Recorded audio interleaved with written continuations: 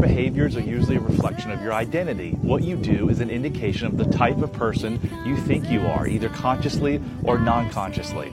That was a quote by James Clear. Your behaviors are driven by your emotions, and your emotions are driven by your thinking.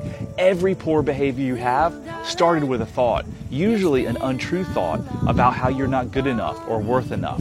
Change your thinking and your behaviors and identity will shift. You got this. Love heals all. Shortcast Club.